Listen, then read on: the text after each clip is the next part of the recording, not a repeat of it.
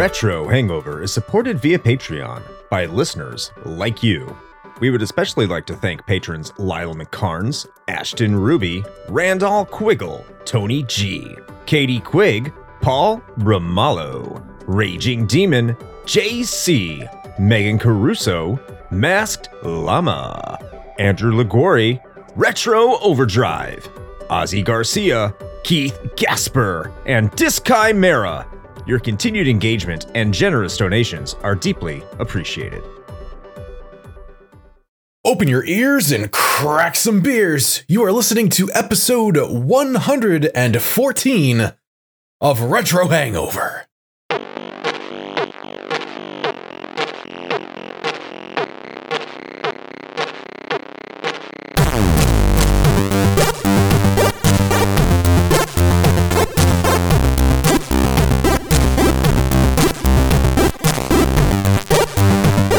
And hello, retro and classic gamers. Welcome to the podcast where we weirdly, wizardly wang wrong waffled wives with weevilness. This is episode 114 of Retro Hangover. I am your co-host, Chris Copeland, with, as always, your host, Shane. Did not see that dick coming, Dragon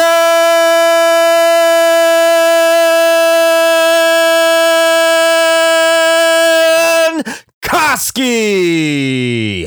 At first, I wasn't entirely sure what the Dick Dragon moniker this time has to do with the game that we're talking about today, but then I thought for a moment, and I realized that it actually is quite apropos, because there were many times while playing this game that I just did not see some bullshit coming. You did not see that coming? Sure did not. Nope. I'm setting the tone for the rest of this episode.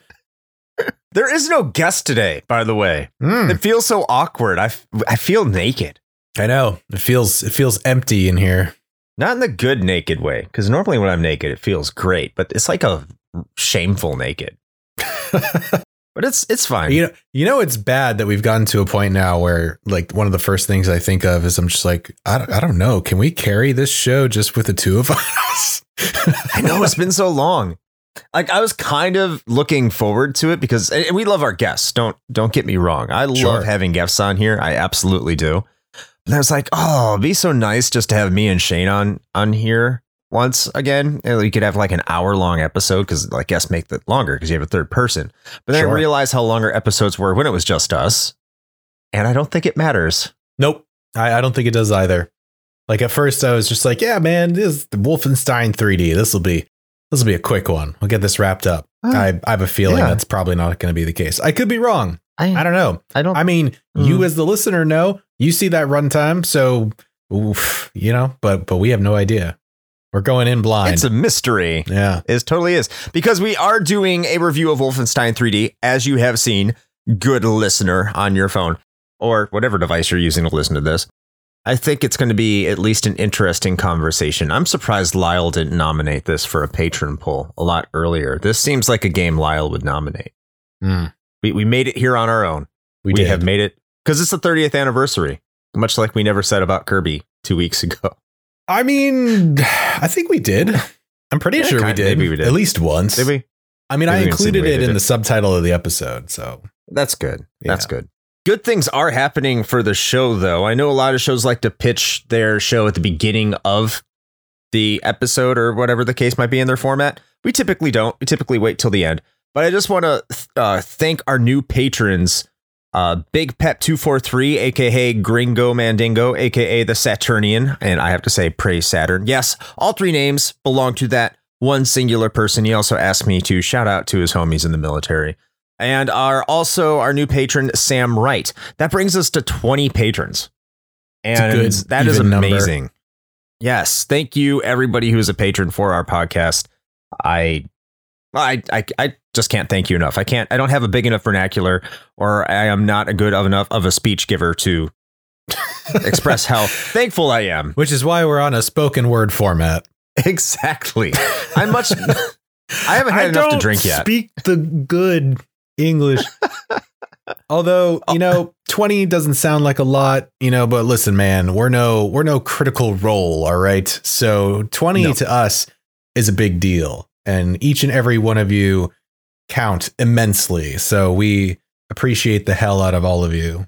See, that's what happens when you have a big vocabulary. Yeah, well, I mean, you don't have to be a patron, of course. Like every single person that listens to the show, we love all of you. It's just the ones that pay get extra love because that's capitalism, I guess.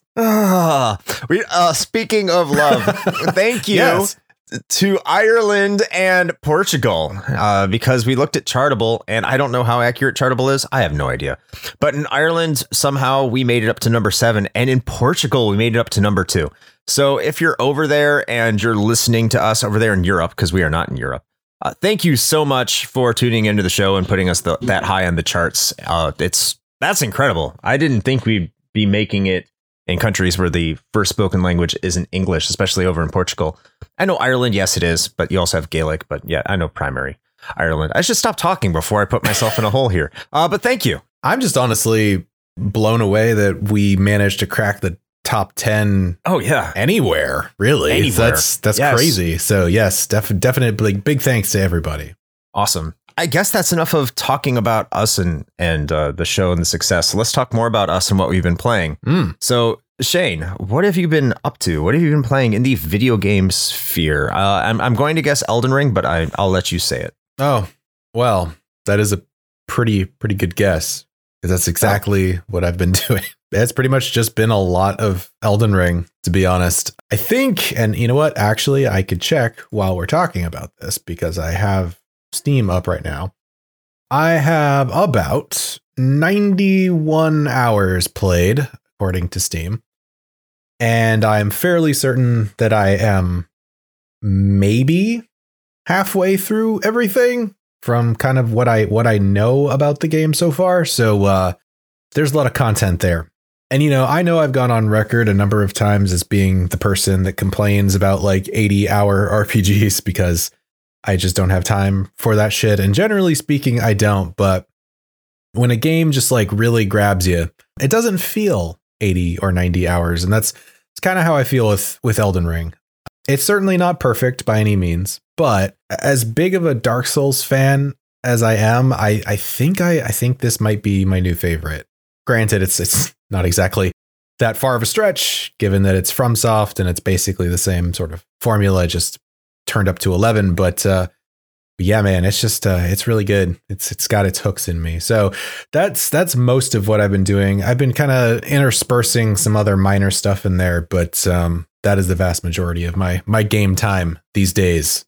So, although Randall, one of our aforementioned patrons, convinced me to watch the live stream reveal of the next WoW expansion, and it was interesting. I don't know if it was enough to sell me on jumping back into that deep dark hole. Probably not.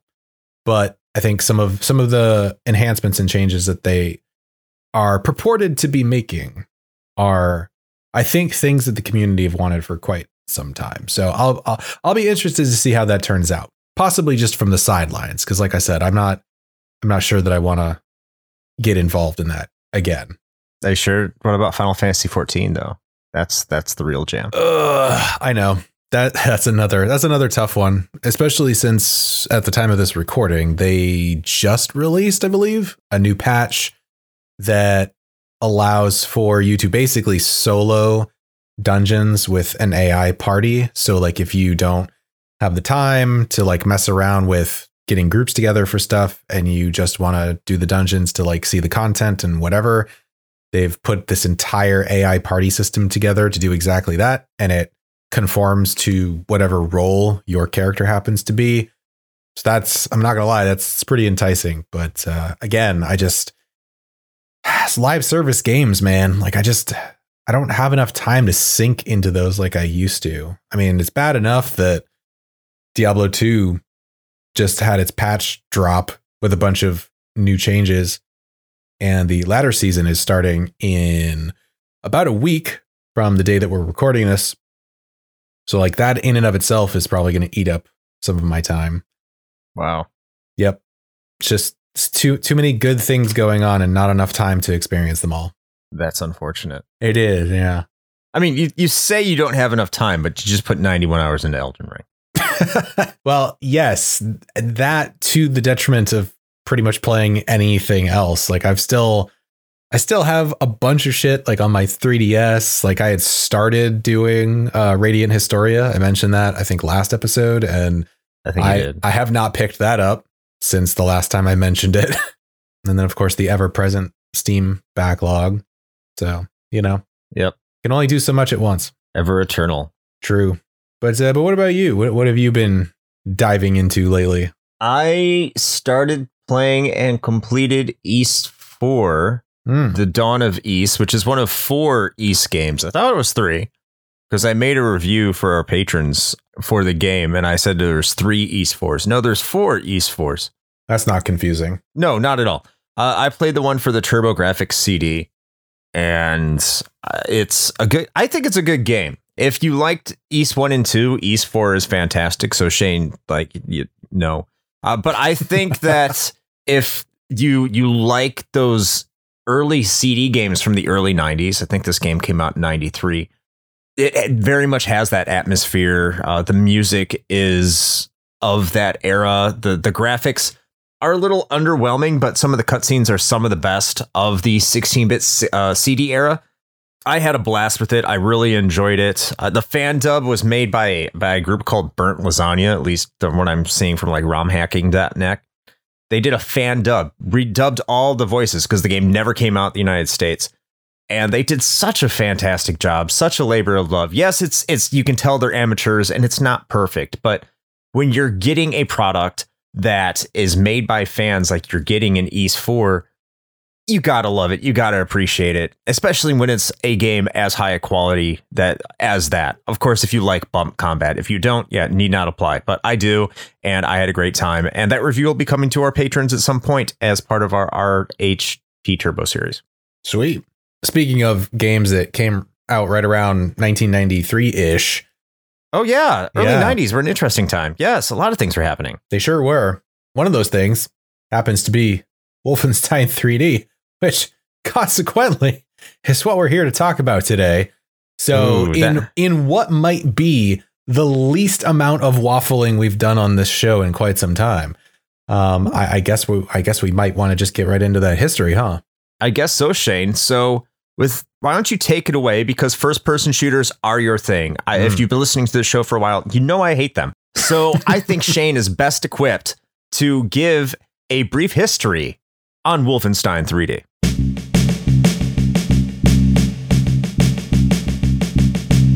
Most discourse around the origins of the first-person shooter tends to gravitate to a singular landmark title, Doom. A game so influential and, dare we say, iconic, that any similar game released in the decade to follow would be simply referred to as a Doom clone by gamers and journalists alike.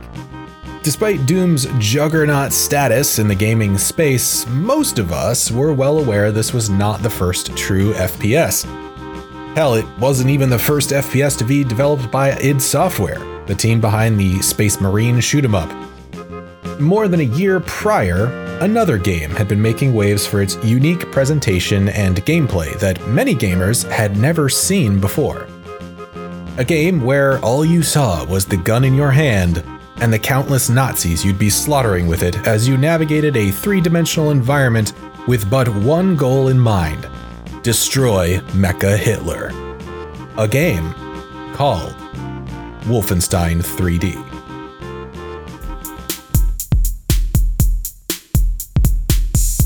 In late 1990, a group of scrappy developers calling themselves Ideas from the Deep had just finished wrapping up Commander Keen in Invasion of the Vortigaunts for programming studio Softdisk. Soon after the release of Keen, Ideas from the Deep was looking to strike out on their own and form their own independent programming studio.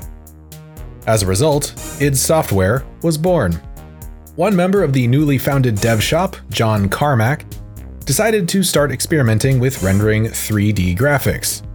This type of presentation had, up until then, primarily been used by flight simulator games like Wing Commander, but Carmack wanted to leverage the technology to create a faster, more action-packed experience.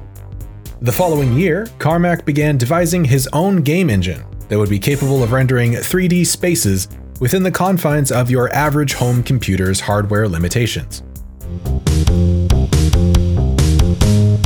With optimization at the heart of his efforts, Carmack began by designing the engine to only render flat walls associated with a grid system.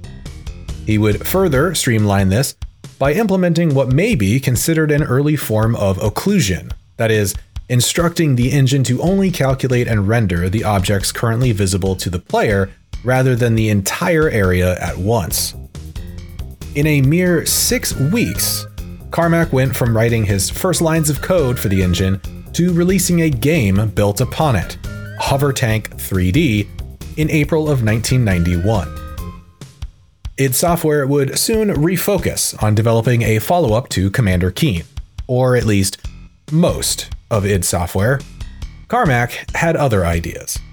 He was far more interested in continuing his work with Hover Tank 3D's engine, in hopes of taking it even further.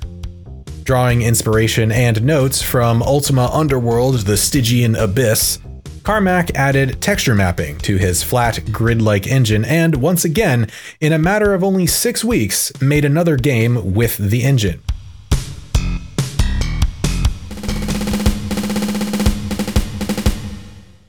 In November 1991, Catacomb 3D, a fantasy first-person game, would see release and, subsequently, catch the eye of Apogee Software founder Scott Miller.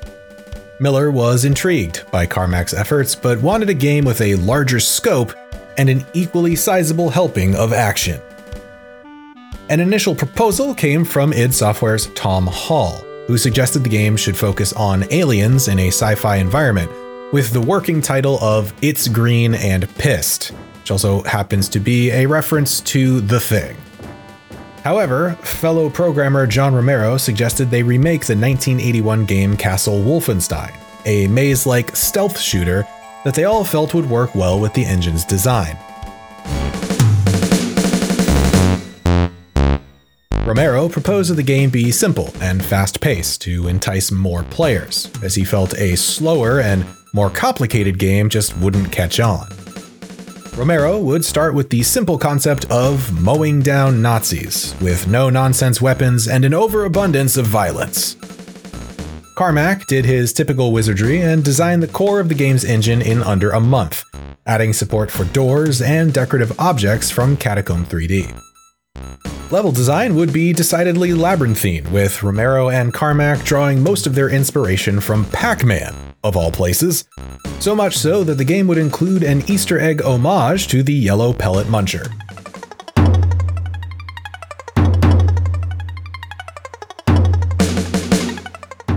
As the title was nearing completion, eventual publisher FormGen told id Software that they were concerned over the game's high level of violence and shocking content. id Software addressed these concerns swiftly and immediately in true 90s fashion by adding more of it, such as corpses, bloody walls, screams and cries of your dying enemies, an instant replay feature called the Death Cam that would show boss death animations in slow motion, and the Nazi Party's anthem song playing on the opening screen.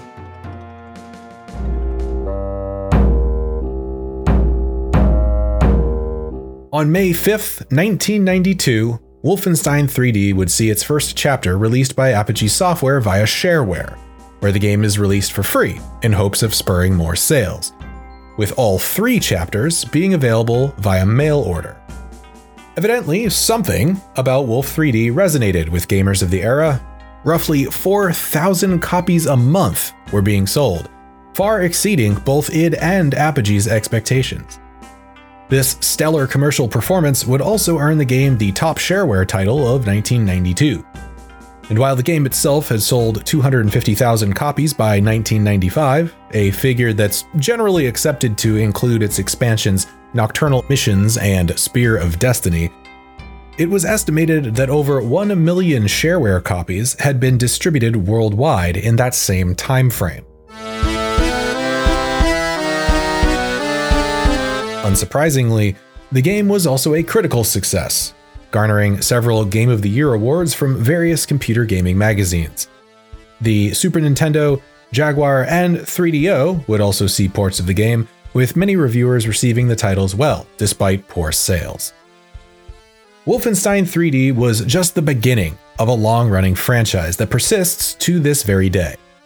The series includes 2001's Return to Castle Wolfenstein, a free-to-play multiplayer title, Enemy Territory, in 2003, a loose sequel in 2008 simply dubbed Wolfenstein, and more recently the combined efforts of Bethesda and Machine Games in 2014's Wolfenstein: The New Order and its several sequels and spin-offs. Though it may feel as though it was quickly overshadowed by Doom's runaway success, we would be doing Wolfenstein 3D a grave disservice if we didn't recognize that, for a brief time, it defined for many what the first-person shooter was, and set the stage for what it was to become. And that is your brief history of Wolfenstein 3D. I have to say, I love id's approach to criticism over games being too violent. Yeah, the fuck you, let's put more bodies in it approach. I love it. Yeah. Hey guys, we're kind of worried. There's this game called Mortal Kombat and Night Trap, and they're really making politicians like pissed. What can we do? Add more. Yeah. In fact, let's make even people more pissed by putting the Nazi Party's anthem on the opening screen. I mean, what were they thinking? It's the what were they thinking? I mean, it's what were they thinking? The AVGN references never get old. No, I mean it's thematically appropriate, right? So that's a justification. You're killing them, sure, which is good. It's never a bad thing. But. True. Yes, and honestly, this was kind of what id Software would quickly become known for as time went on. In retrospect, it maybe overall feels a little edgelordy, a little hot topic-y at times, because they definitely pushed towards that quite often, actually. But that was the point. And then I think it hit peak cringe when John Romero put out full-page ads in gaming magazines claiming that he was going to make you his bitch with Daikatana, and then that failed miserably. We'll talk about that someday. But no, please, no. There you go, Lyle. If you want to make us play a bad game, put Daikatana up for patron vote. Unless like someone else puts up a really obscure but beloved Japanese game, you know. That could always happen too. I mean, that could happen. I mean, theoretically, you know. We're getting too much into the inside jokes here. Yeah. So as we are wont to do, we'll kick this off with our personal experiences. So Chris, I feel like I probably know, but for the listeners at home, what was your personal experience with Wolfenstein 3D? I actually remember playing it. I don't know if I played it on the PC or if I just played it on the Super Nintendo. I knew about it for certain because I know when it came out, the Super Nintendo, I thought it was a pretty big deal because I may have had a computer that was capable of playing Doom. I just don't remember playing it on my computer. Computers were a different beast back then. For anyone who wasn't in computer gaming in the early 90s, you had to be fairly competent with computers. And I think I may have had a Mac too at this time. So I definitely was not getting most of the software that most people would be getting. Or I just maybe wasn't just playing games on computer at all at that time. I have no idea. But I do remember playing the game. I will say that if I played the game on PC, I probably played it at a friend's house. But I think a lot of those memories may be attributed to Doom because I think aesthetically they can get mixed up a little bit if you're going on a long enough timeline. Definitely not on a short enough timeline. Definitely not. And we will definitely talk about that. But I do specifically remember renting it from Blockbuster for the Super Nintendo. I remember not having horrible opinions of it at the time because I think just the concept of a first-person shooter back then was so novel. And being able to play a game like Wolfenstein 3D, just being new, just being fresh, that was just cool idealistically altogether. I think that we kind of talked about why Doom stormed the world the way it did when it came out. And to an effect, so did Wolfenstein. It caught fire. We do have to say this game does deserve a lot of historical praise before we get into many greater details and probably don't make it sound like that. But like this game was significant. You're saying shitting on it. Yes. Very politically. This game was a big deal. And I do definitely remember it is what I'm trying to say. But Shane, I can imagine you probably actually did play this at least slightly extensively during your time. So in what I am sure is a surprise to most of our longtime listeners, especially given my penchant for the boomer shooters, as apparently they are now known. Boomer. Yeah, I still hate that. But anyway, I actually didn't play Wolfenstein 3D until much later, probably very late 90s or even early 2000s. You know, it's kind of in line with what I mentioned in the brief history, frankly, that Doom just kind of overshadowed this game, like completely. Yes. I mean, Doom came out only, a year later? Yes. So that's I think that's what you were kind of hinting at with the timeline thing, but there wasn't a lot of time between these two. And as soon as Doom came out, man, it changed the game. No pun intended. But as far as FPS games on the PC are concerned, during this time frame, like mid 90s ish, it was pretty much Doom. It was all Doom. I knew about Wolfenstein 3D, but after having played Doom and then kind of seeing like screenshots of it or whatever, I actually kind of wasn't that interested in playing it, if I'm being honest. Fair. I mean, how do you go back, right, from something like Doom? And so it took me a while, and then eventually, you know, I came around and I was like, I should probably try this. You know, I never really did, and you know, so I finally gave it a shot. But yeah, I kind of gave this one a total miss back in the day. So yeah, history doesn't repeat, but it rhymes. Sure does. So speaking of rhyming and other wordplay, let's just jump right into the plot and writing of Wolfenstein 3D, such as it is. So I'll go ahead and kick this off. We'll give some background for the folks at home. Essentially, Wolfenstein 3D, at least the original release, which is really kind of what we're going to focus on here today, is divided into 3 episodes. So you get Escape from Castle Wolfenstein, Operation Eisenfaust, and Die Führer Die. That's your primary trilogy of episodes in the game. It's a very similar structure to how Doom. Hold on. Are we sure this isn't a Sideshow Bob thing where it's Die Führer D? I mean, it could be a double meaning, I suppose, but I prefer Die Führer Die. But I'm just saying, like, Sideshow Bob's evil, so he probably would think it's Die Führer D. But continue. That's probably true. Yes. Yeah. I mean, also, just, I guess, quick side note, but that last episode title is also based on what would have been one of the original titles, I think, for Wolf 3D. It was either that or it was for Catacomb, one of the two. Something that popped up in my dig through information about this game, because I think it was supposed to be like Die Mutants Die or something like that. But anyway.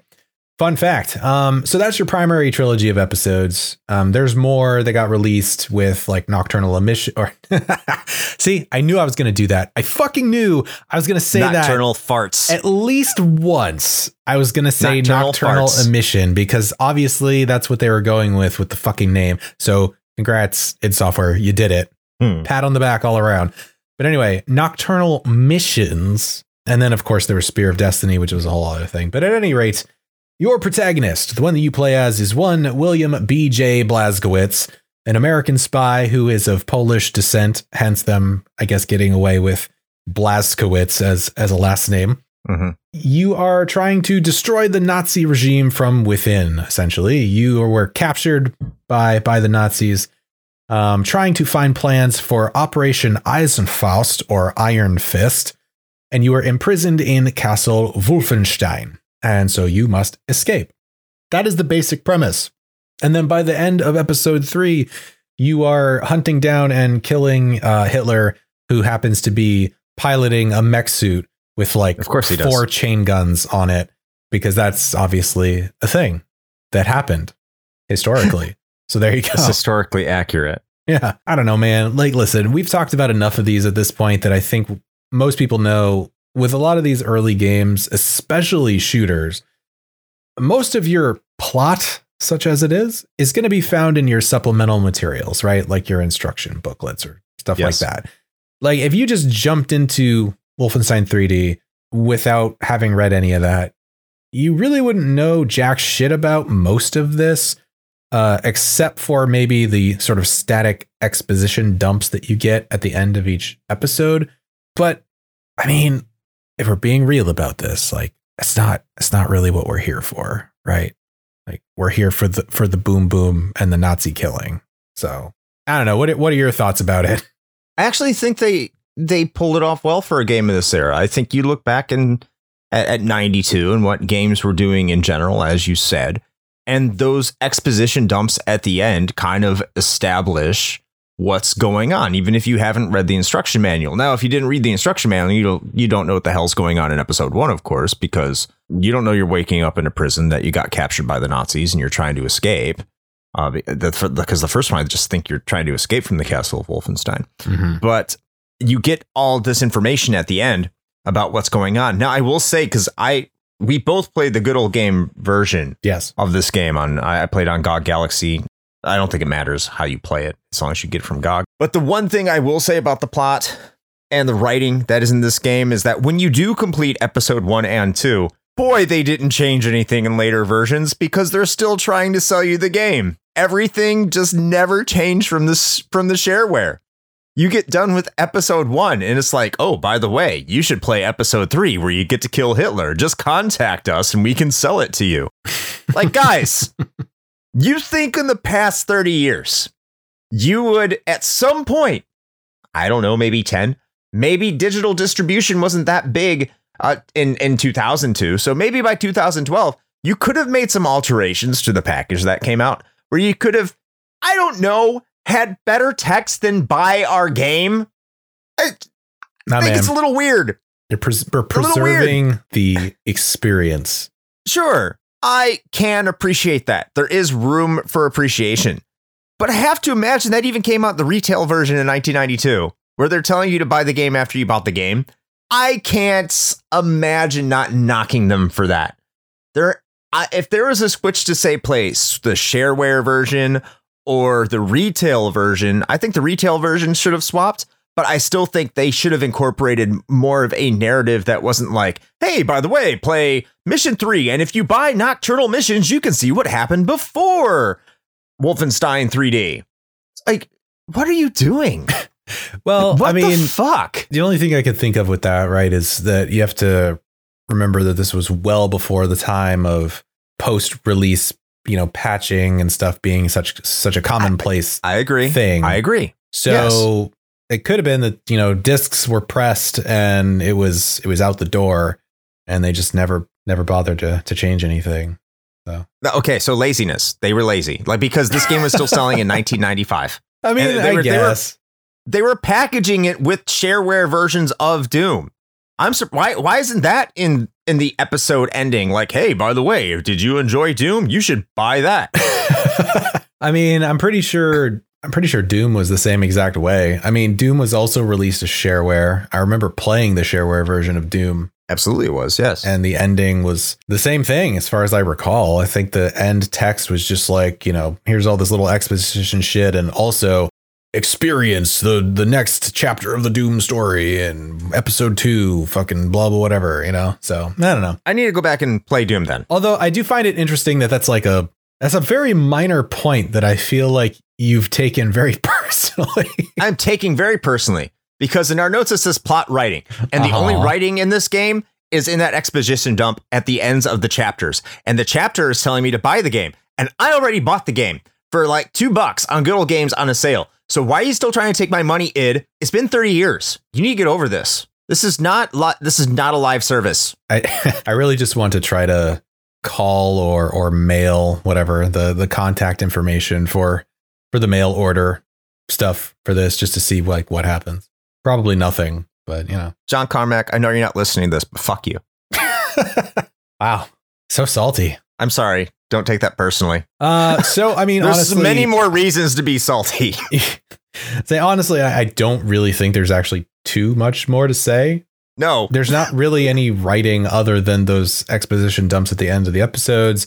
It's not like there's any fully voiced lines or anything. We'll get into the voice clips such as they are in the sound area, but that's basically it. That's your standard early 90s boomer shooter plot is bad guys be bad.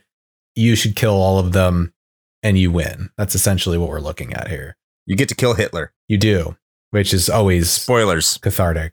Yeah. Yes. With that out of the way, let's talk about what is probably the biggest chunk of the discussion, which is often the case, the gameplay. Oh, here we go.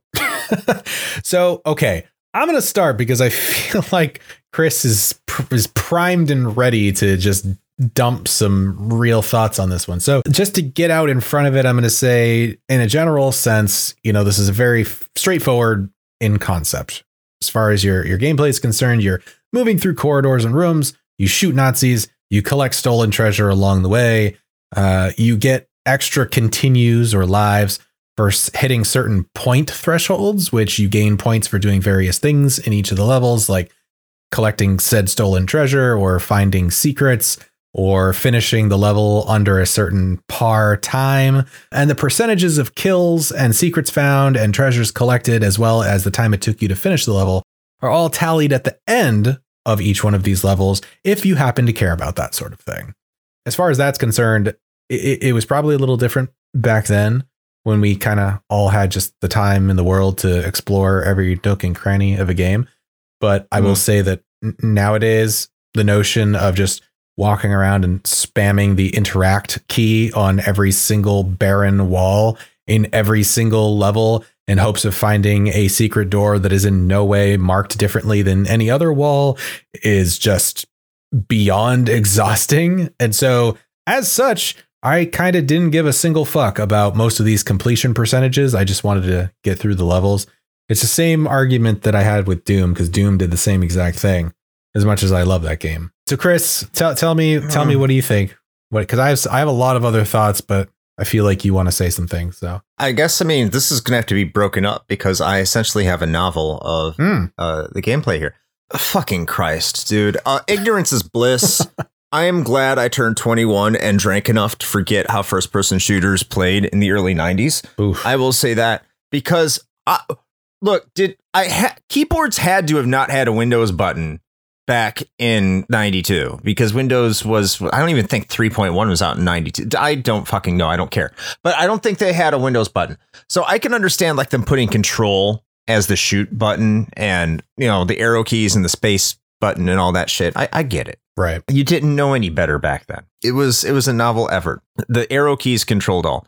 But guess what? Today, it's complete and utter dog shit. It doesn't fucking work. And if you think that things can get better if you attribute it to the mouse, because the first thing you think when you attribute it to the mouse and you try controlling that way is, oh, this is better. Until you realize that it's like a trackball. If you want to move forward, you have to keep like pushing it forward and moving it back and pushing it forward and lifting it up. And you get the idea.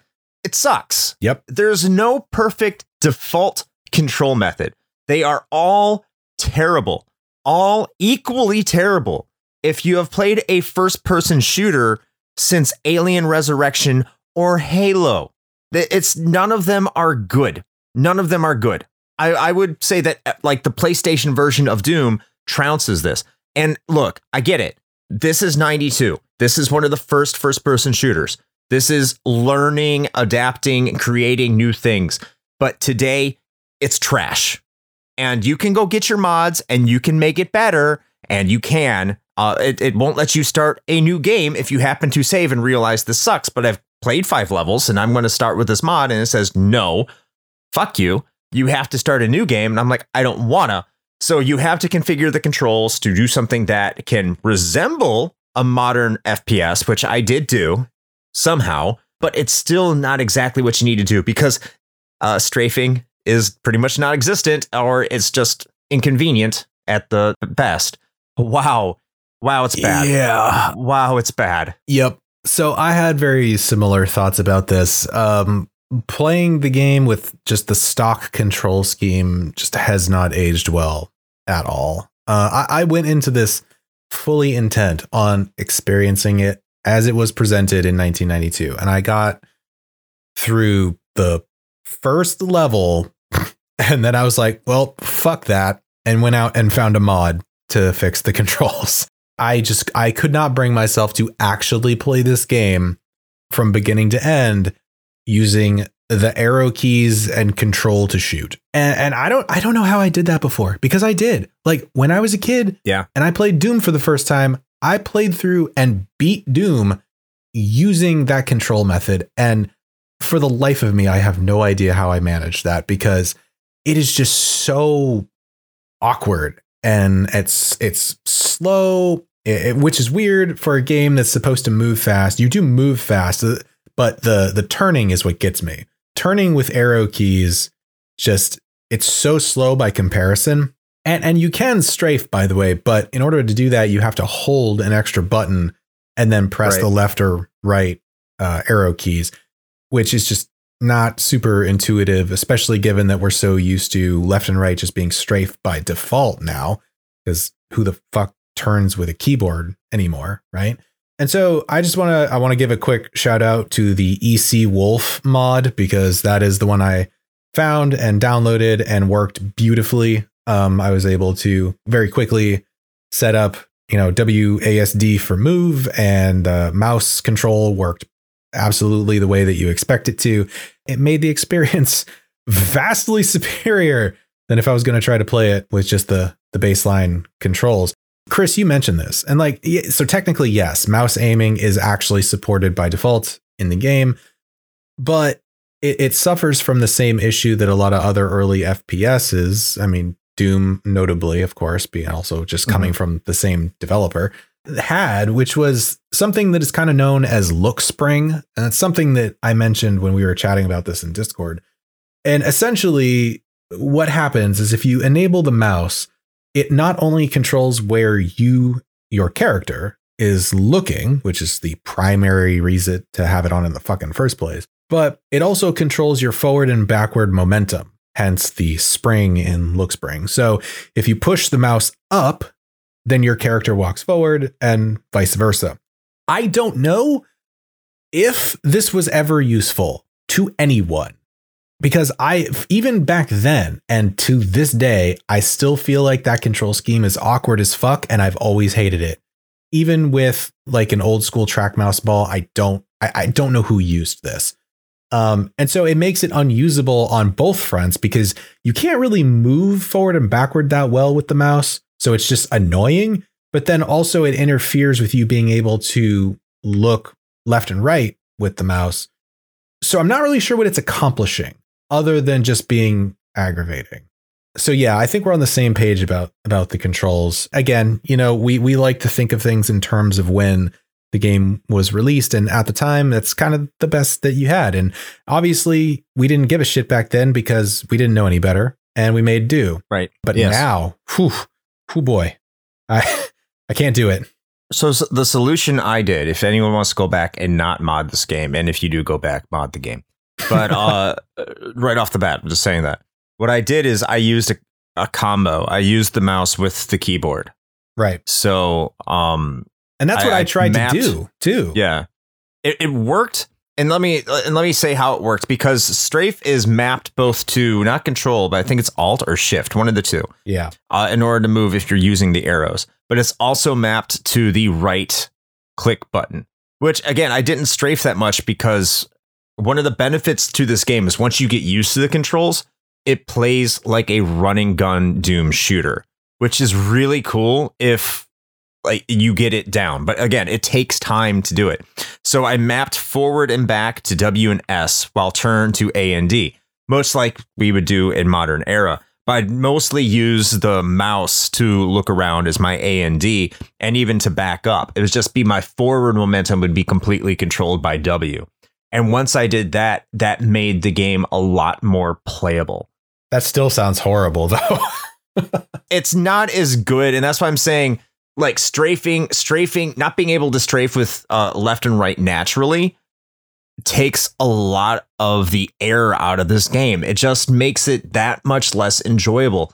That's what, if you go back and play this game, dear listener, that's what's going to be the hardest thing to adjust to, is not being able to strafe by default. Yeah. That is going to be the hardest hurdle in order to play this game. And that is an anachronism. That's just how it was designed. They didn't see the use for strafing because you didn't have first-person shooters at this time. It just wasn't a concept yet. The concept of strafe wasn't even there. I understand you had battle tanks, years before the vector graphics game. You know what I'm talking about? Yeah. You had that. I don't know if you could strafe in there, but it was like everything was like a tank. They thought of like in military terms, but it doesn't excuse the fact it doesn't control well today. Kind of moving on with the gameplay. Let's talk about these level designs. Oh, yeah. Because while shooting Nazis is fun, and when you get the controls down, running and shooting them and just going bang, bang, and then running around the room and bang and everything like that, that's assuming they don't find you and hit you for major damage, because that's always fun. The level design in this game is just, the levels are massive. They're labyrinthine, as we said in the brief history, and they all look the same. Getting lost in this game is the expectation. You will get lost in these levels. They are not well designed, and it's bad. It's so bad. And what's even worse is when you complete a level and it says the par for this level is 3 minutes and you completed it in 9. No shit. No shit. Because it's not good. It's not good. I'm just going to start ranting if I talk anymore. So Shane, you jump in here. Yeah, well, see, a lot of those, and it's funny because a lot of reviewers back then when this came out referred to this as an arcade game, because in a lot of ways it kind of is, just in how it tracks those things, like your percentage of kills and the secrets you found and how long it took you to beat a level, plus the point system that it has for, gaining extra lives and whatever. So it is very arcadey in that way, and that's something that carried over to Doom and a lot of other games afterwards, mostly because they did it first, and so everybody was just trying to ape that. But yeah, I think the expectation is that you were to play this game over and over again and memorize the level layouts and try to get below that par. I think that's what it's there for. And again, like I said, back then, I'm sure we probably had all the time in the world to do that. Now I could not be fucked to try to do that, but more power to you if you do. The other thing I will note, because this did have a pretty significant impact on my experience playing this game this time around, is the one other major thing that EC Wolf mod included, besides just making the controls actually decent, is an auto map. So it includes that's useful. A mini map. Which is supremely useful, because to Chris's point, there is no auto map, as far as I understand it, built into base Wolf 3D. Fortunately, that would be something that would come with Doom, which is a much welcomed addition to the FPS genre, but this did not have it. And with arguably some less than stellar layouts of levels, and a lot of levels going on for a lot longer than I think they probably needed to, it is very easy to just get lost. And that problem is compounded by the lack of diversity in the environments. And that's something that I'm going to talk more on in, I think, the graphics section, because I think that's the best place for it. But it does impact the gameplay as well, because when every hallway and every room just starts to blend together, there's no landmark for you to sort of get your bearings when you're exploring these levels. And so it is exceedingly easy to just get completely turned around, especially when they start building the levels in such a way that they're purposefully like a maze. And in some cases, you have to find a hidden door in order to progress. There are a few levels that are like that, which in my opinion is kind of a dick move, but that's just my I didn't think they were that bad. opinion. I didn't think that was that bad when you needed to find the hidden doors to advance, because I think by that point is pretty well established. to the player, you need to find those doors, and it's pretty obvious where those doors are. And that's my opinion. I wasn't terribly offended by that. To a certain degree. I don't know. That's one of the other gameplay mechanic things that I did want to touch on, though, is I just I can't express how much I don't like hidden doors. Oh, I was going to get to that too. But before if you want to get to hidden doors, we can. I just wanted to say that to your point about everything looking the same, I'm not going to touch on that because you already did. Yeah. The method I went through the levels in order to address how labyrinthine and maze-like this game was taking the fun part, which was killing dudes. And even that, because the control scheme is so wonky that it's not necessarily as fun as it could be. But it is one of the highlights. That, like I said, once you nail down the controls, it is a highlight. But once you would kill the dudes, I would turn it into an adventure game. Because my primary purpose was to kill everything I could find and not necessarily explore the level, just wander around aimlessly and see how many dudes were there so I could kill them so they didn't kill me. And then once everything was dead, then I would start to explore the level and try to memorize it so I could find my way out of it. And that for me was the key to beating this game. It wasn't, and that actually takes a lot of the fun out. Because I feel like you said you had the auto map, but I wanted to more play it authentically. And if I don't know where everything is, I want to know where things are. I want to know where the things are in the levels. But the enemies, because they hit so hard and dying is so penalizing, it's also pointless. And we can touch that on that in a minute too. But dying is so penalizing that you don't want anything irritating you or getting in the way of you exploring and having to load up a save again, which is a pain in the ass in and of itself.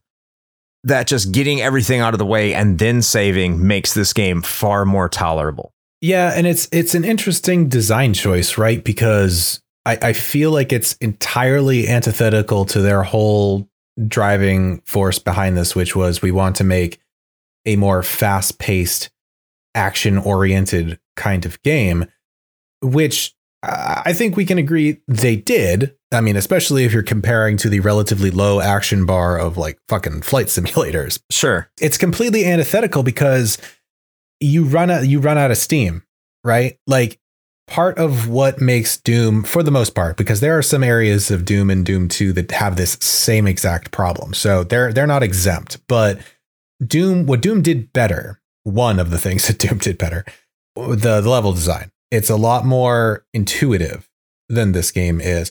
And as soon as you hit that moment where you're not just progressing forward and mowing down Nazis and you suddenly have to stop and be like, shit, where do I go now? And start retracing your steps and getting lost.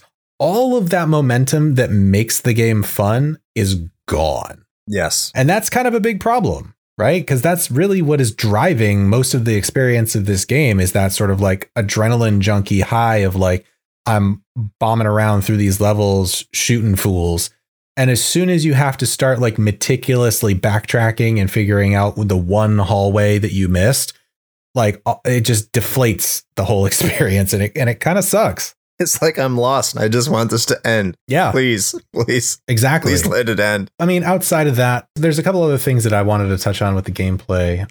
One of which is just talking about the difficulty levels. So the PC version of the game, which is what we're both talking about, there were obviously several different ports, but for the PC version, there were 4 difficulty levels, much in id Software's edgy fashion.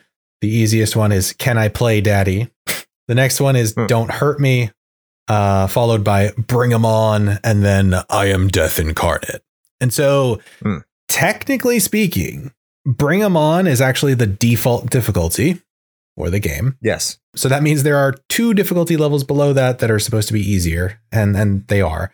For the record, I played on Don't Hurt Me. I did not play on Bring 'Em On.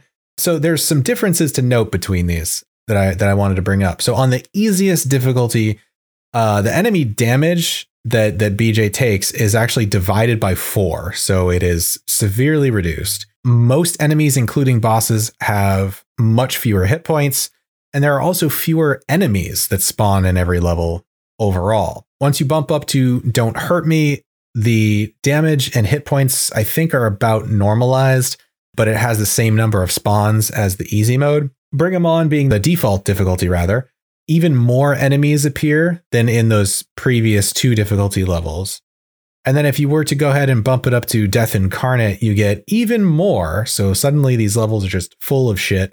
I couldn't verify this, but I'm fairly certain that each one of these difficulty levels as they go up, I think the enemies also have higher HP pools and do more damage. Oh, wow. If they do more damage, that makes it a massive pain in the ass. I think they do, but I'm not 100% on that. I do know that there are more spawns because that's definitely been proven. You can look up the maps for that. The other part I'm not sure on. But I played on Don't Hurt Me because it wasn't Can I Play Daddy, first of all. Same. It felt honestly, it felt like the right difficulty to play this on. Because even on this difficulty level, which apparently is not supposed to be the normal difficulty, I ran into some weird things with the enemies in this game where it felt like the damage was very erratic. Yes. And very spiky. I said the same thing. Yes. Yeah. Where like suddenly you'd get shot by a dude and you'd be like, oh, I took like 6 damage. Well, that sucks. And then at another time you'd get shot and you'd be like, well, I guess I got shot directly in the face because I took like half my health in one hit. And as that happened, I realized I think I knew what was going on. I don't know if I agree with it, but it's interesting. And that is that the damage is scaled based on how far away you are from the enemy. So if you are like across a room from a guy, first of all, accuracy sucks at that range for both of you. So you probably won't hit more than not. And then the damage is also reduced if you do hit. So what ends up happening, though this is like maybe a nod towards some realism, right? Because like maybe it hurts less if you get shot from further away. I don't fucking know. But I feel like it's more of a shotgun thing more than anything. But in practice, what ends up happening, and it sounds like you had this too, is because enemies do like significantly more damage if they are right in your face, they like to put enemies like right around the corner of a door or some bullshit. So when you open a door and you walk into a room, if there is an SS guy standing right there and he shoots you, you will take like 50 to 70 points of damage in a single shot, which is insane. And you could tell the developers knew that this was an issue because at least on Don't Hurt Me, there's a plethora of health pickups. Yes. They are everywhere. That's kind of an admittance of, yeah, we couldn't exactly code this correctly to scale to make everything make sense. But at least we're putting turkey and first aid kits almost everywhere for you to find. So does that make it okay? No, it doesn't make it okay. It does not make it okay. You're right in terms of the erraticness of it and the randomness of it, because I would find enemies doing 6% damage at the same range they would do 20 to 40% damage. Mm-hmm. Nothing made sense. There was no rhyme or reason. It just became don't get hit. And if you do get hit, hope that you don't get hit for the most amount of damage.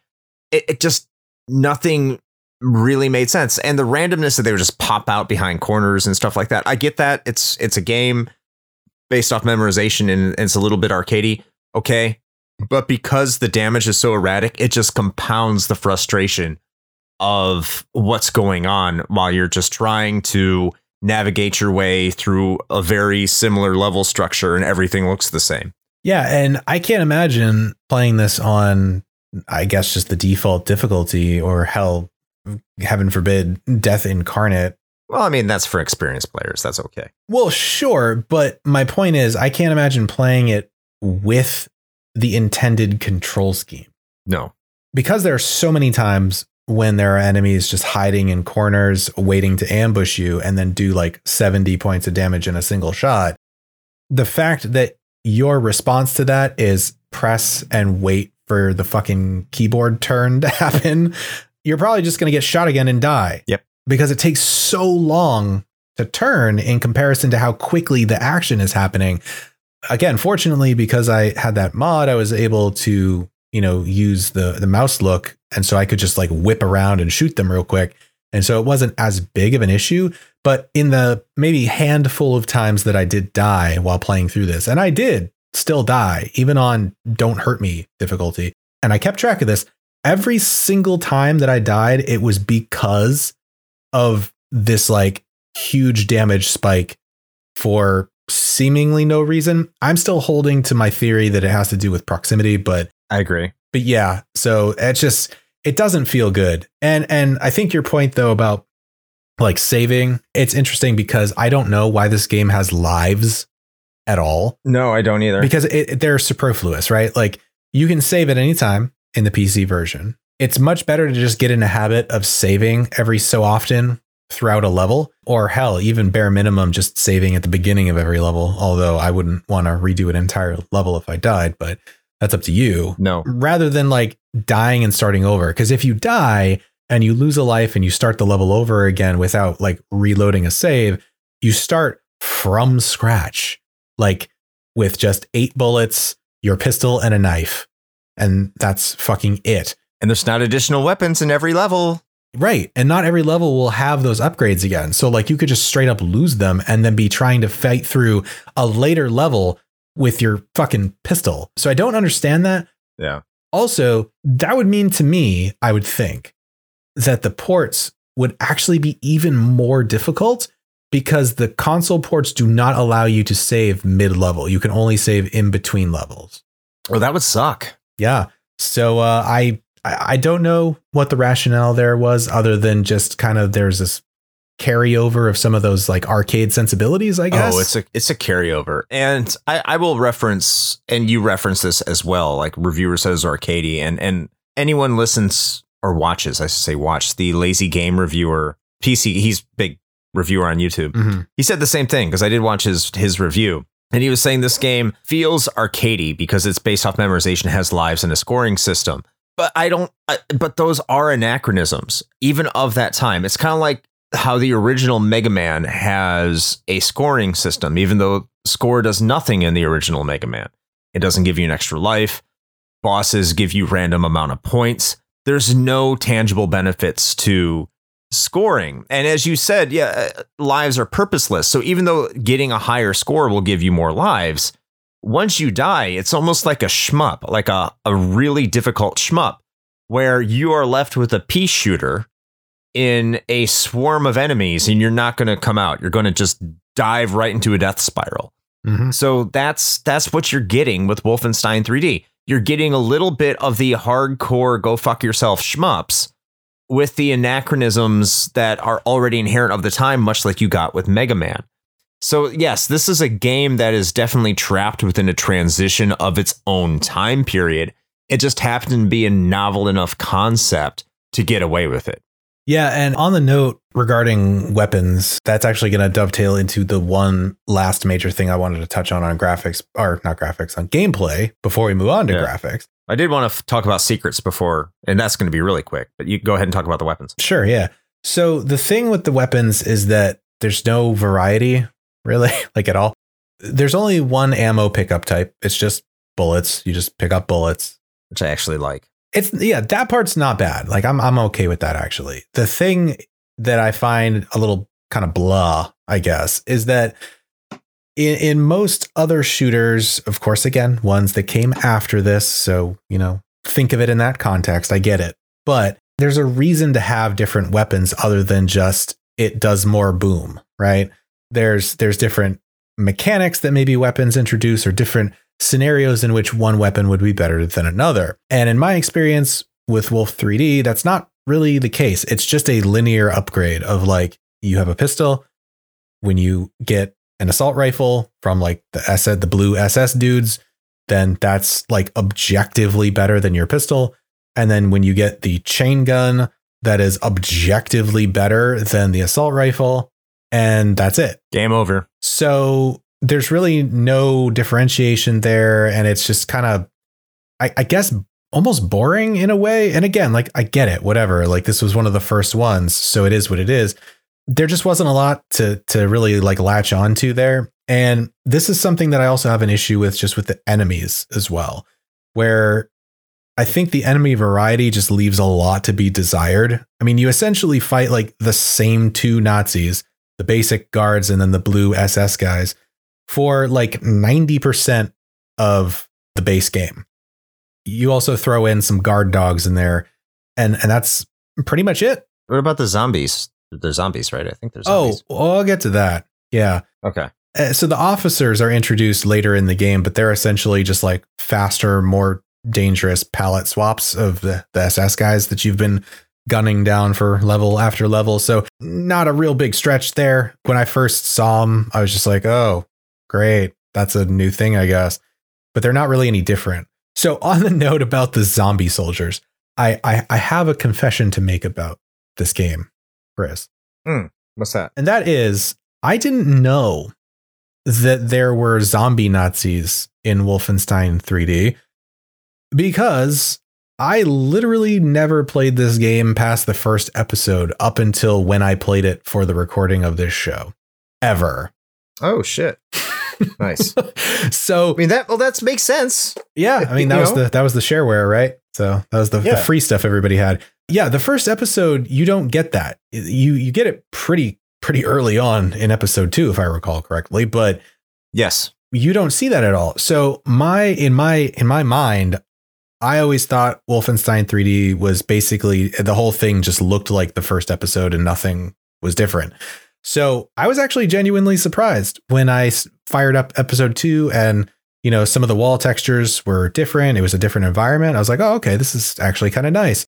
Something new to look at. And then these zombie soldiers came out of nowhere who also, by the way, do a fuckload of damage. Yes, they do. I was genuinely surprised by it. So that's my confession about Wolf 3D. It's for like 20 something years I had never played past the first episode. To your point about weapons, I didn't find it very annoying. I didn't think it was annoying. I just thought it was lackluster. The way I kind of view it, and maybe it's because I like shmups a little bit more than you. And even shmup fans are going to be like, yo, weapon upgrades are a lot different in various games. And you're right, they are. But it's essentially all you have is your pea shooter, and your pea shooter gets stronger. And much like when you die, you just get back to the basic pea shooter, and that's all you have. And by the way, God forbid you die on a boss and you didn't save before you fought that boss. Yeah. God fucking forbid that happens, because you are screwed. Totally screwed. Like, you're done. I didn't find that as much of an issue. I actually, once I got the chain gun, it was like, okay, now I can really play the game as I think it was intended.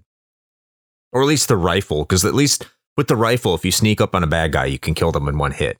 Yeah. Fairly easily. And of course, this is on Don't Hurt Me difficulty. This isn't on the higher ones. So if you're not getting that, that's why I'm not playing this on the hardest difficulty. Before we advance to graphics, I know we've been talking about gameplay for a long time. I just briefly want to say fuck secrets. Mm-hmm. I think they're stupid. I don't think they're beneficial in any way. I don't like the fact that they're not intuitive in any form or fashion, because all they do is encourage you to just press whatever button you use to open doors. Mine was the space button, so I'll just say space button repeatedly on every single fucking surface. Yep. And they make a horrible sound that I'll bitch more about here in a minute. It's so bad. These secrets. I don't care for them. They have no tangential benefit, because it's either a shitload of bullets, or health. That's all you get. So if you're full on health and full of bullets, they mean fucking nothing. Sometimes they include a weapon upgrade, but if you have your chain gun, they mean nothing. And if you've already been conditioned to save, because you should be, at least after the first chapter, they still mean nothing. Absolutely nothing. They're just there for a score bonus that will give you an extra life, which is what we established means nothing. It's just for pride. And if you play for that, you can get something out of it. I 100%ed every single thing. In Wolfenstein, I found all the secrets, got under par, killed all the baddies, found all the treasure. I found all of it. Okay, awesome. Those are for speedruns. That is not for me. That can be for someone else, not for me.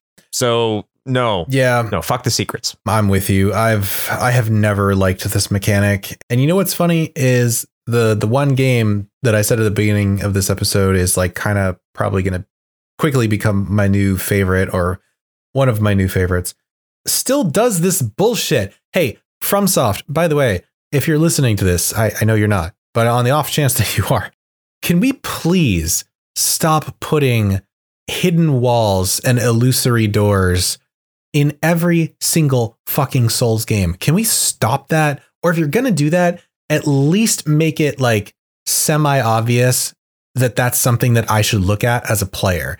Because this is the same issue that I have with fucking Wolfenstein 3D and Doom from 20, 30 years ago that y'all are still doing. And that's the thing, is that like Elden Ring and Dark Souls actually have cool shit behind these secret doors, but they're like impossible to find unless you just walk around slamming your weapon against every wall that you think might be sus, as the kids like to say these days. Sus.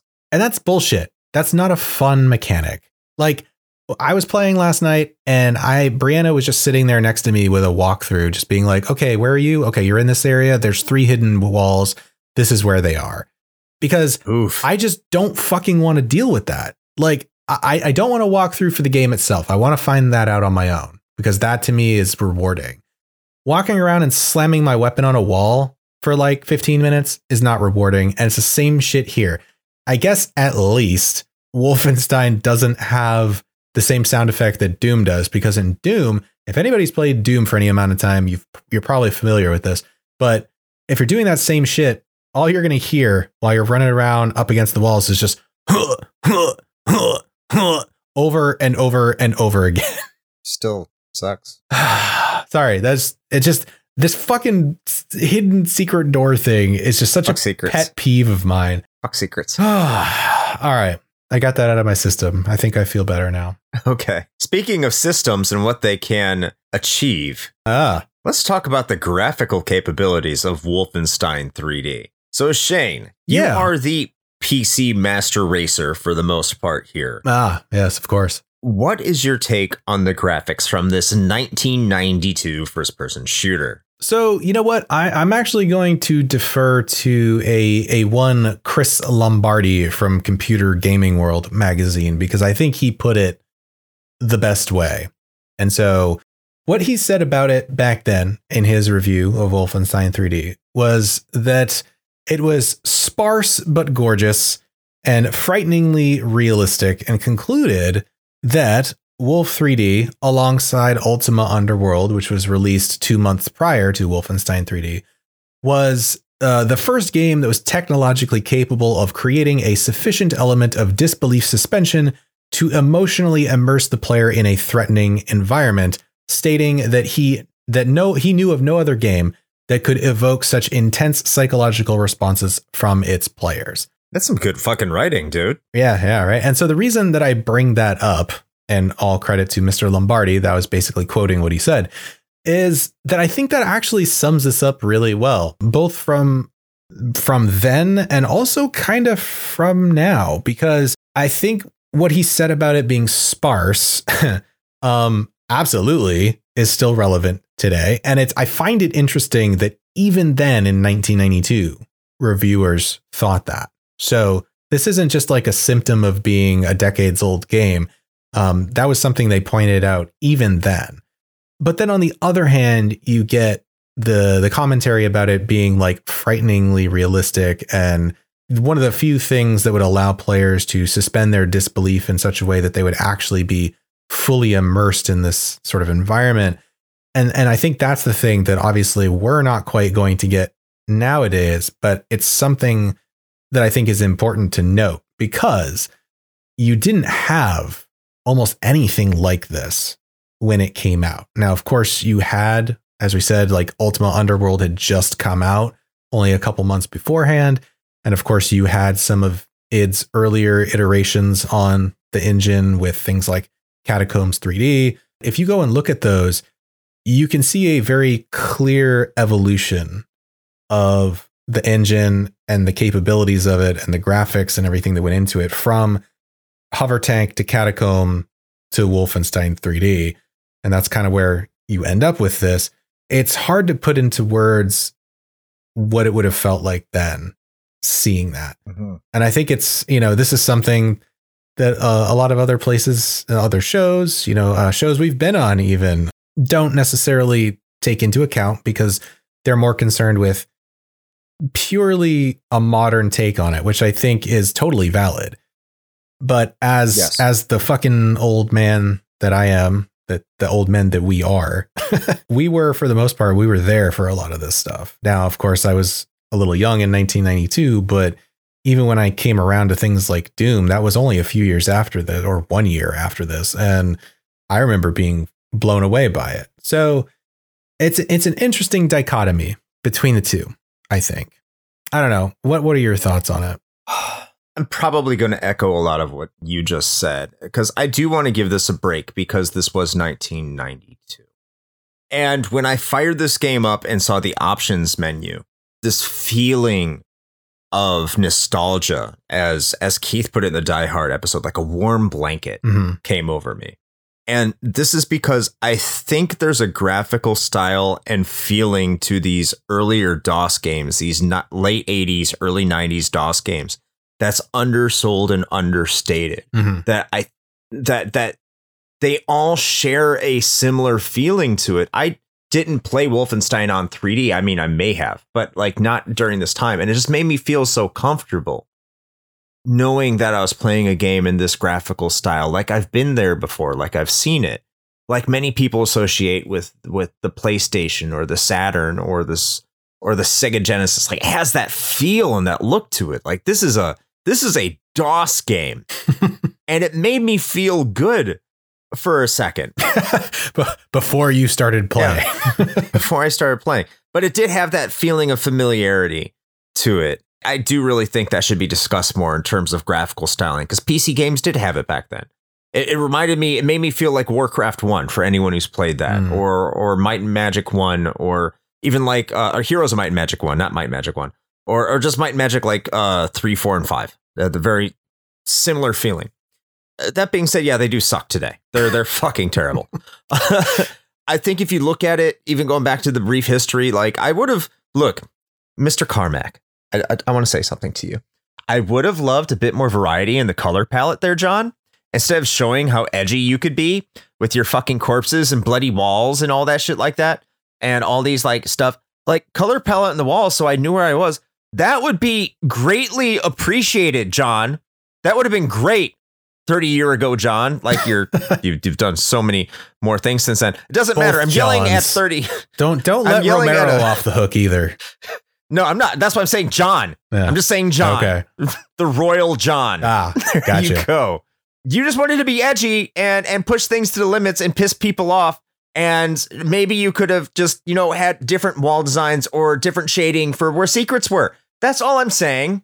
That's all I'm saying is maybe you could have done something to help me not get lost. At the same time, I got to give you some serious props because fuck Puritans.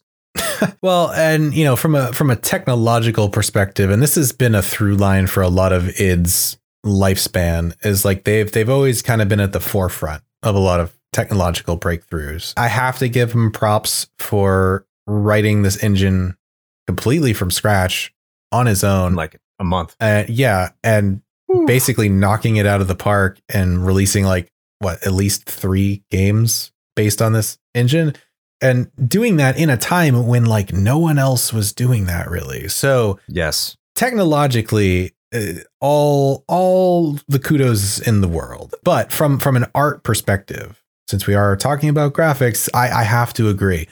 And this is something that we were talking about in the gameplay, but it's obviously relevant here, is that commentary about it being sparse that Chris Lombardi mentioned, I resonate with, because I couldn't help but feel that throughout the entire experience. Like I felt as though I was just running through the same hallways with the same 3 wall decorations, like over and over again for hours, to the point where the game with just the base 3 episodes is not actually that long. Like you can get it done in a handful of hours or whatever. I wish.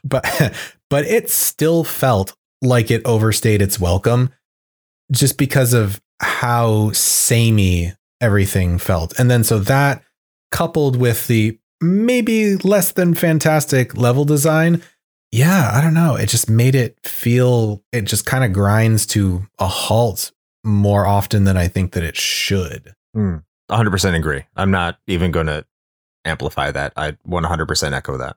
Although, with all that being said, I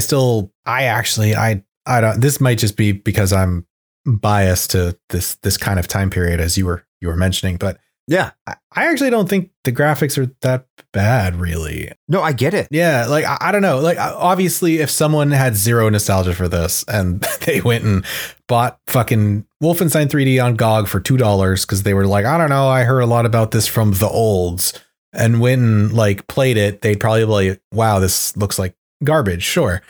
But I feel like it's kind of the same argument that we make with a lot of like sprite based stuff too, in that this pixel art style, because even though you're navigating a 3D environment, all of the components of said environment at this time were still 2-dimensional. Yes. They were not fully 3D objects at all. And so you're still... There weren't polygons. Right, exactly. They were not polygons. And so everything is sprite based. All the textures are pixel art. And so in that way, I kind of feel like it still does hold up in sort of a strange way, because that pixel art stuff really does age a lot better than a lot of other graphic methods, I guess. To be fair, when they ported this over to the Super Nintendo, like the Super Nintendo is hot garbage compared to what the PC was doing. Sure. Even though like most Super Nintendo games have aged better than Wolfenstein on the PC, it still outperformed the Super Nintendo version because the Super Nintendo did not have the hardware to necessarily put it on that system. So there's a lot going on under the hood that, as you said, John Carmack, as I am, just jokingly ripping on him, and I do not mean to, because he's obviously a genius for doing everything he was doing back then. Like this is a marvel of 1992. Graphically speaking, there is no way around saying how fantastic this was in 92. It just, some things don't age well, and this is milk, in my opinion. So while we're on the topic of things that maybe didn't age very gracefully, let's round things out on our topics list with the music and sound design. Sure. So sure. What are your thoughts about that, Chris? Clearly they sound very positive. There's no excuse for how awful this is. Everything here is bad. Okay, yeah. The Nazi death rattles are okay. They're funny. It's funny. But everything other than that, it's straight trash. It's trash. How? So here's the thing. PCs, have, I won't say always, because like consoles have been comparable, but for the most part, they have always been more powerful than consoles. Sure. Always. How is this not comparing to what the Super Nintendo put out? How is this not comparable to what the Genesis put out? I don't know. How is this not comparable to what the fucking Game Gear was doing? The fucking Game Gear. Have you heard the fucking Game Gear sound chip? It's the same as the Master System one. It's shit. And you know what? This is worse than that. It's not even close. It's so bad. It's bad. I don't even think it has anything to do with hardware, dude. It just has to do with some choices that were made. That's what I'm getting at. Like they could have done things. I've heard games from this time and they're not this bad. It is awful. There's no covering this up. You can't even say, well, it was 1992. I can't even do that like I did with the graphics, where I could at least relate. No, you listen to the music from Super Mario World 1991, and then you listen to this shit, and you tell me it's acceptable. Tell me it's fucking acceptable. It is not acceptable. It is trash garbage. It sounds like shit. And I don't care if your sound blaster was installed correctly, or maybe modern times can't compensate. Bullshit. It's crap. This sound in this game is some of the worst I have heard in a video game, period. Especially time if you consider for the time it was released. It's shit. How about you, Shane? I might not be as passionate about it, but I think for the most part, I agree. So I was prepared to give this game a pass based on the assumption that there was not a dedicated composer involved in the making of this music. However, upon further review, there was, and so I have questions. Was it John Romero? It was no, it was not. It was one Bobby Prince, who is a video game sound composer and designer by trade. Oh, I'm sure. He has worked as a freelance contractor, primarily with id Software and an Apogee and a couple other places. And he's been active up until, I believe, 2014, when he did the sound work for an indie game as well. But I think that was the last thing that he has done as far as I'm aware of. But I have questions because, like, listen, I am not prepared to necessarily shit on this man entirely, because he was also responsible for Doom 2, and Duke Nukem 3D. Clearly, he has the chops to make something that is memorable, because the Doom soundtrack fucking slaps, and anybody who says otherwise, we can't be friends. So he's capable of this. So was it a learning experience, or yes. What happened? Because for the most part, outside of like maybe one track on this entire soundtrack, they're all just between like fair to midland, as the folks say. Oh, you're being generous. Or just bad.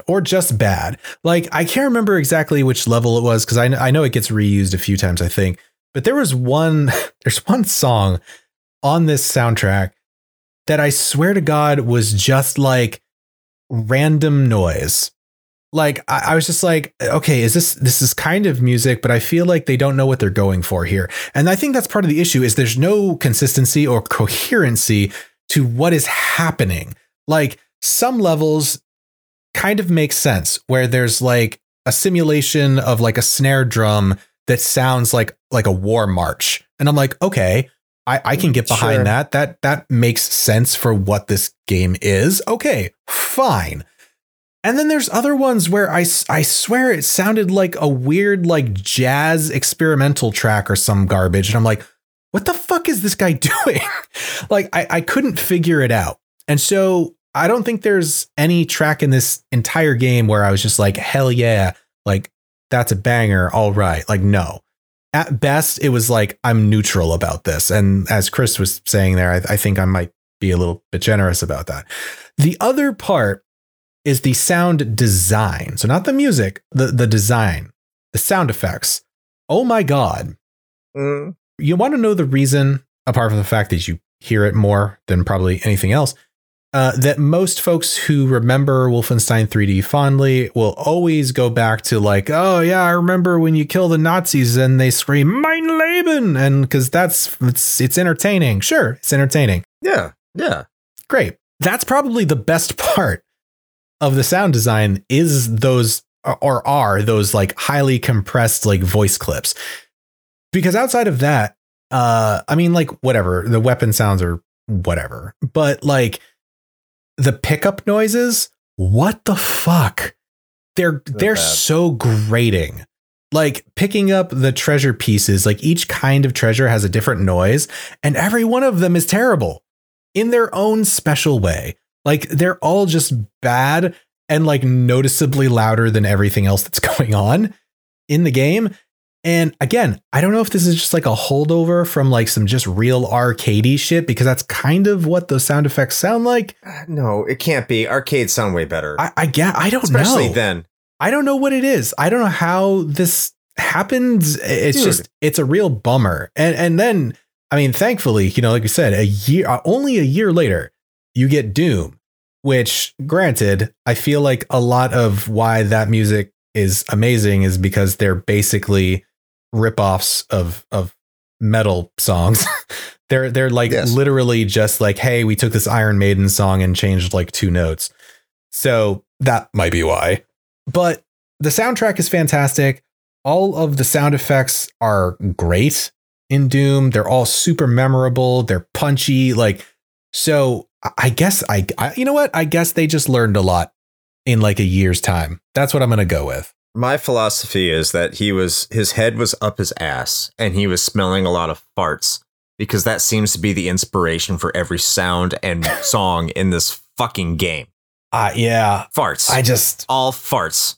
And that's the thing, man. And that's why I thought, I was like, okay, this clearly had to have been done by just some dudes on the dev team at id that put together some fucking, MIDI songs and called it a day. Because clearly, you are underselling MIDI. Well, that's probably true. But like clearly a professional composer was not involved with this. And I was sadly mistaken. Well, I salute Mr. Prince for his work for after Wolfenstein 3D, but not for Wolfenstein 3D. For Wolfenstein 3D, he can find a special place in where Doom takes place. All right. Well, I suppose that then brings us to the final category, which is our miscellaneous tidbits that we want to cover. So I've got a few, but Chris, you've got one here that you listed. So why don't you go ahead and start things off? So there was a secret. Speaking of secrets that we love. Yeah. One of the secrets that you could find was a contest of sorts that said contact Apogee or id or somebody that you could contact them. I know this is tremendous research, but I do know that you were supposed to report to them the word Aardwolf, AARD Wolf, which is also a brewery here in Jacksonville. They make good beer. It is. They were said, use this word to contact us and we'll give you a prize. But because this was a smaller development studio and they realized hackers are real, they never advertised the contest because they knew that people would just hack the code and report it. So there it is. If you ever find that secret and says, say, Aardwolf and report it to us, that was supposed to be a contest that never existed, which is kind of cool. Yeah, it is interesting. And so as far as the ones that I had, just a couple of things. There's actually quite a few interesting tidbits that came from the development of this game, but I wanted to touch on just a few of them. So canonically speaking, in the id Software averse, I guess, William B.J. Blazkowicz, which is the protagonist of this very game, is in fact the grandfather of Commander Keen, whose real full name is William Blazkowicz II. So the next thing that I had on this list, when they were starting development on Wolfenstein 3D, id Software actually wasn't even sure if they were going to get the rights to the IP, because if you didn't know this was based on an older game, as we kind of mentioned in our brief history, called Castle Wolfenstein. And so they were just like, well, you know what? Maybe we should have a list of backup names just in case. There's a long list. You can go and find this online, actually. But some highlights from this list include How Do You Dusseldorf? Also, Castle Hasselhoff, which I feel like would have been its own copyright issue anyway. Oh, that would have been fantastic.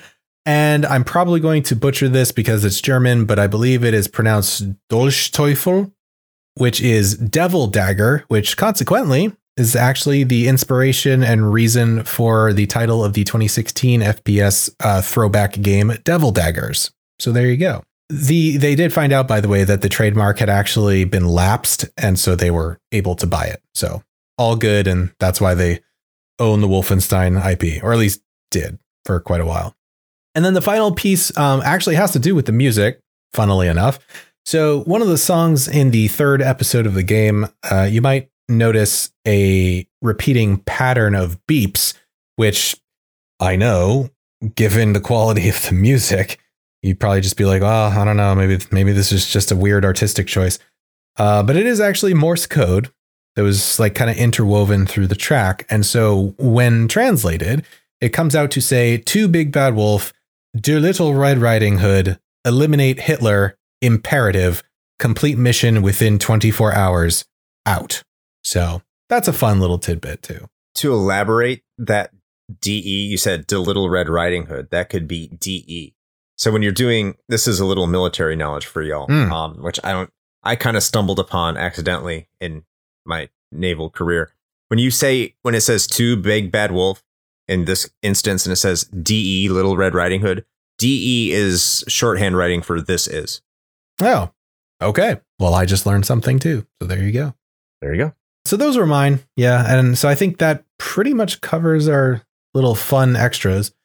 So you know what that means, Chris? We have to say whether or not this game holds up today. We do. It's part of the deal. It's what the people want. Yeah. I think they are in deep anticipation over this. I think they have no idea what we're going to say. I think I should kick this off because I don't want you betraying your beloved genre first. Okay. I appreciate that. I don't even know if it's a betrayal. Maybe you will say it does. It's a surprise, and we will hear this soon. And if you do say yes, I will be greatly surprised. But I am going to go first, which I think I already gave this away. No, fuck no, absolutely not. This game does not hold up today. Do not play this game. Do not pass go. Do you want to know something? When you ask somebody what was the first action platformer, or what do you think of as the earliest example of an action platformer, they will probably tell you Super Mario Brothers, and rightly so.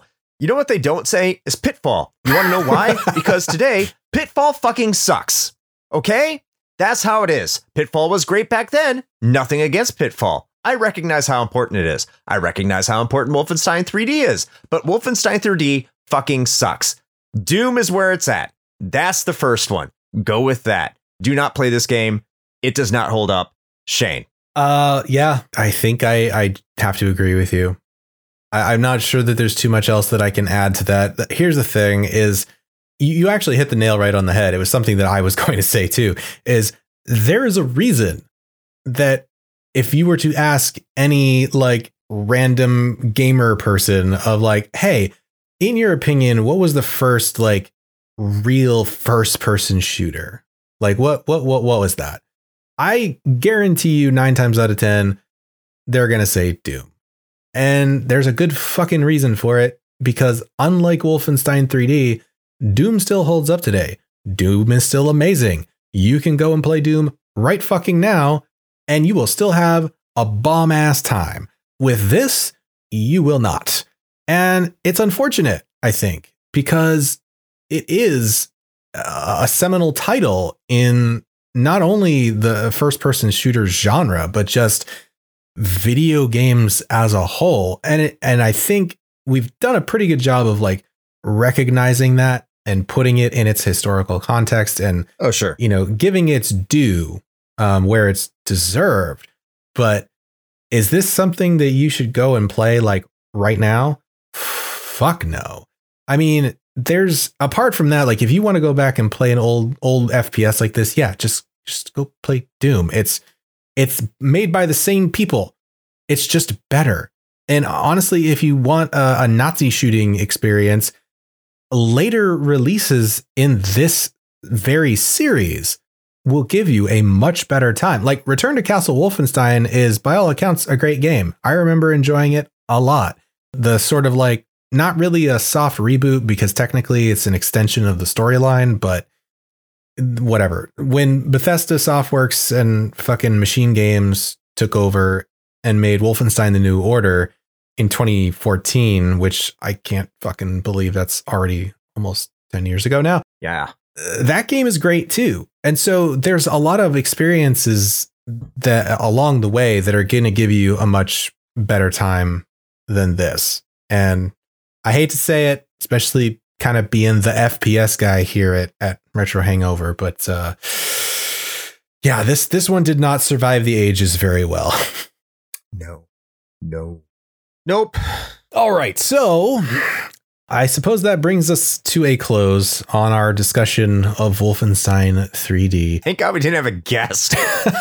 This would have been a 3-hour episode. I know. I don't know how we managed that. We were like, yeah, this will be like an hour. There's not much to say. Yeah, right. Mm-hmm. Okay. Lyle's like vote for Buffy the Vampire Slayer when it was Wolfenstein 3D all along. Yeah, there you go. But we are at the end of the discussion. Finally, we made it there. And so this would be normally where we're thanking our guests for coming, but we don't have one today. It's just been us. So hopefully you've enjoyed a pseudo return to form here. If this is your first time joining us, then hi, hello and welcome. We are glad that you're here. We hope you had a good time. If you would like to engage with the show in other ways, we make that very easy for you. In fact, we put it all in one place. All you need to do is head on over to linktree/retrohangover. It's linktr.ee/retrohangover. And you will be presented with a finely curated selection of buttons. And from those buttons, you can go anywhere you want, as long as it's related to us. So you want to check out our social media? You can do that. Would you like to become a patron? You can do that there too. You want to get a sweet shirt? You can do that. As a matter of fact, I want to highlight that for just a second because our merch store has seen some life recently. Not only have we moved to a new provider, TeePublic, shout out to them because they've been awesome, but we have included some new designs as well. So not only do we have a late night joke that I was talking with one of our supporters, Keith, and also fellow podcaster about that turned into a shirt. So if you're into early aughts metal and hardcore music, this is going to be right up your fucking alley. Somewhat niche, I know, but I still find it funny as hell, which also consequently is like one of our best selling shirts. So I don't know how the fuck that happened. So you can check that out. Brutal Gorpcore. That's the Brutal Gorpcore shirt. Yes. And speaking of Gorpcore, there's also a Gorpcore as in CORPS shirt out there because we have decided, as the denizens of our Discord are aware, that y'all are the Gorpcore. We wanted to come up with a fun name for all of you listeners and fans out there. And so we've decided that seems to fit the bill. The patrons signed off on it, so we feel pretty good about it. But there is a Retro Hangover Gorpcore Marines logo inspired shirt out there. So if you'd like to check that out, please do that as well. And Chris, would you like to inform the people at home about what we do on Sunday nights? First of all, Ra for the Marine reference. There you go. And we do play games on Sunday night at twitch.tv/retrohangover at 9 p.m. Eastern Standard Time US. If you want to swing by and say hi, you can lurk. You can just put us on in the background if you want. We're not really doing much with our affiliate status. I mean, if you just want to pump those numbers up, because they are rookie numbers, because we are rookies, then swing on by and say hi and hang out with the group. We have interesting discussions and themes and stuff like that. It's a really fun time over there on the stream. So once again, twitch.tv/retrohangover, 9 p.m. Eastern Time US. I hope to see you there. I'm probably still playing Lunar Eternal Blue, by the way. It'll be going forever. For eternity. Eternity Blue. There you go. All right. And with all of that being said, until next time. Play with your green M&M sized tanned bald joysticks.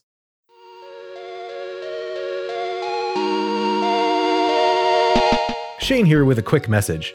You know, the one rule Chris and I have always gone by regarding advertisements is this. It has to be something we use and can personally vouch for. If you know me, you know I love coffee. And Bones Coffee Company has been my go-to for home brewing for quite some time now. Their small batch beans come in an impressive variety of flavors like Mint Invaders from Chocolate Space, or Electric Unicorn, which I swear tastes exactly like Fruity Pebbles. And the best part? No added sugar or calories involved, just natural flavors infused right into the beans themselves. Build your own sample pack of 5 4-ounce bags to find out which flavors speak to you, or jump in head first with full 12-ounce bags. They've even got K-Cups. Step up your homebrew game with Bones Coffee by visiting bit.ly/RHPBones. That's bit.ly/RHPBONES.